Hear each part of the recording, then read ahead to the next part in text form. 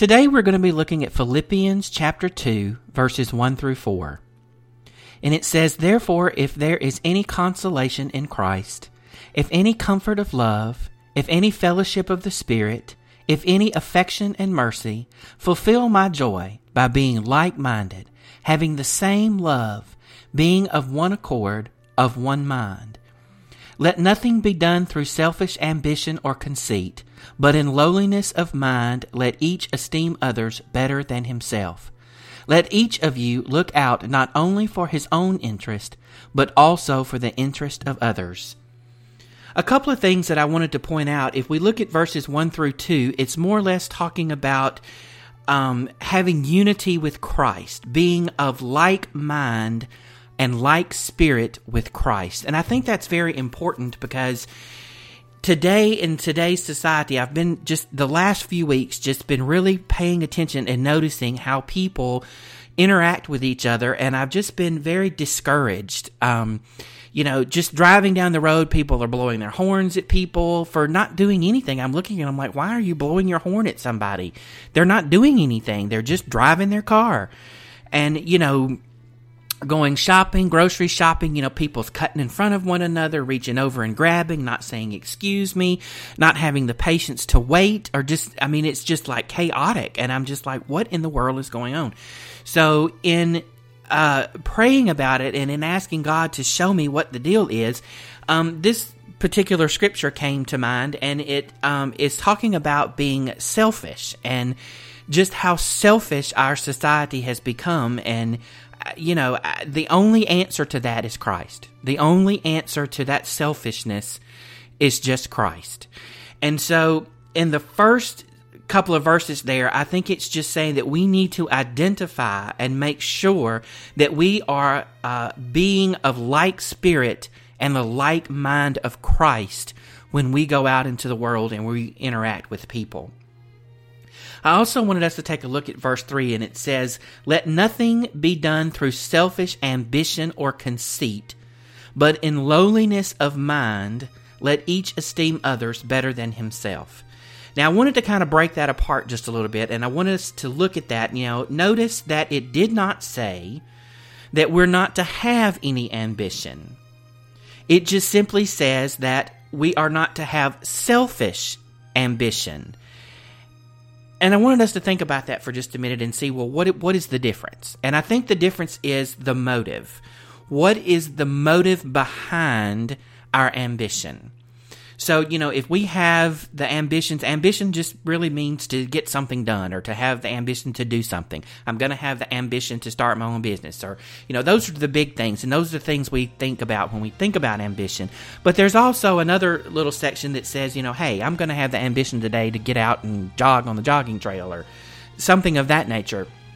And I think it's the same thing. So what is the motive behind our ambition? And we need to stop when we're contemplating those things and saying, what is my motive? Do I want to be more like Christ? Do I want to bring honor and glory to Christ in what I'm doing, my activities and my ambition, or do I just want it to be just for me? And also thinking about that is, am I doing this for the good of my fellow man, or the good of my family, or the good of something else? What am I doing? And I think we need to really look at that anything that we do and we strive to do, that we do it so that we are bringing glory and honor to God. I also want to break the conceit part, because the definition of conceit is to have too much pride in your own worth. The definition of conceit is to have too much pride in your own work.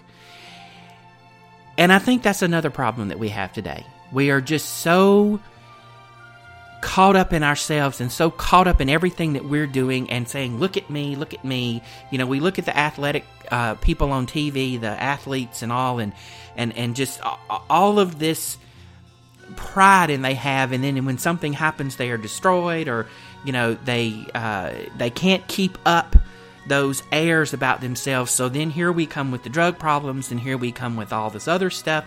And I think it's just the pride issue.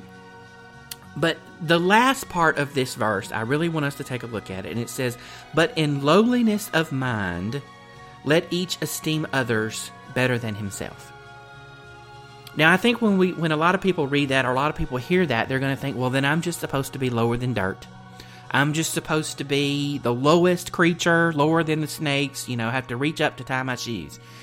That is not what that is actually saying. I think that is saying we need to get a hold of exactly who we are. And we are children of the Most High God. That's who we are. So we're not low in who we are. We are the greatest. God so loved the world that he gave his only begotten Son, that whosoever believeth should have everlasting life. So God so esteemed us, and God so loved us, that he gave his most precious thing for us. So we're not low. We are the height. We are children of God. And when we realize that, I think then it will be easy for us to be humble and to take on humility, because Jesus did it. We don't have anything to prove to anybody, because we are children of God. We are children of God. I just want you to just get that. We are children of God. He's our daddy.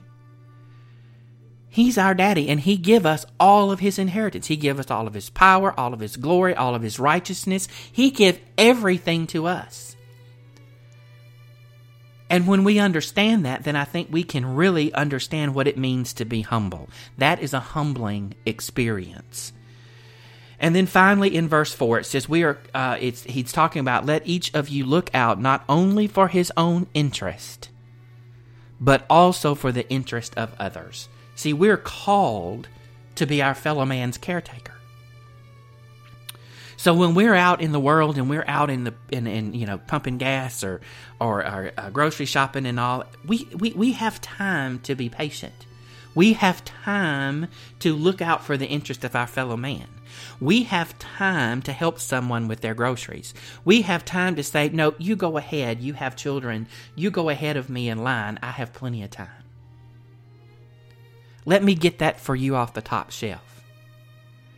Let me let you cut in line, because, I don't have to be first, because God put me first. And that's what we need to look at. I think that is the key in humbling ourselves, is realizing our position in God and our position in Christ. Let us pray. God, we just praise you and thank you for all that you are, and that we can say you are my daddy. You are my father. And you have given me everything. You have given me more than I can ever imagine. And I thank you and I love you for that. And I'm not the lowest. I'm not the tail. I'm the head. That's what the Bible says. And you put me there. As I go about in my daily walk and everything that I do, let me bring glory and honor to you. Help me to understand that. Help me to understand that my position in life is in you. And I don't have to strive to be better than someone else. Help me to be your servant. Help me to be humble.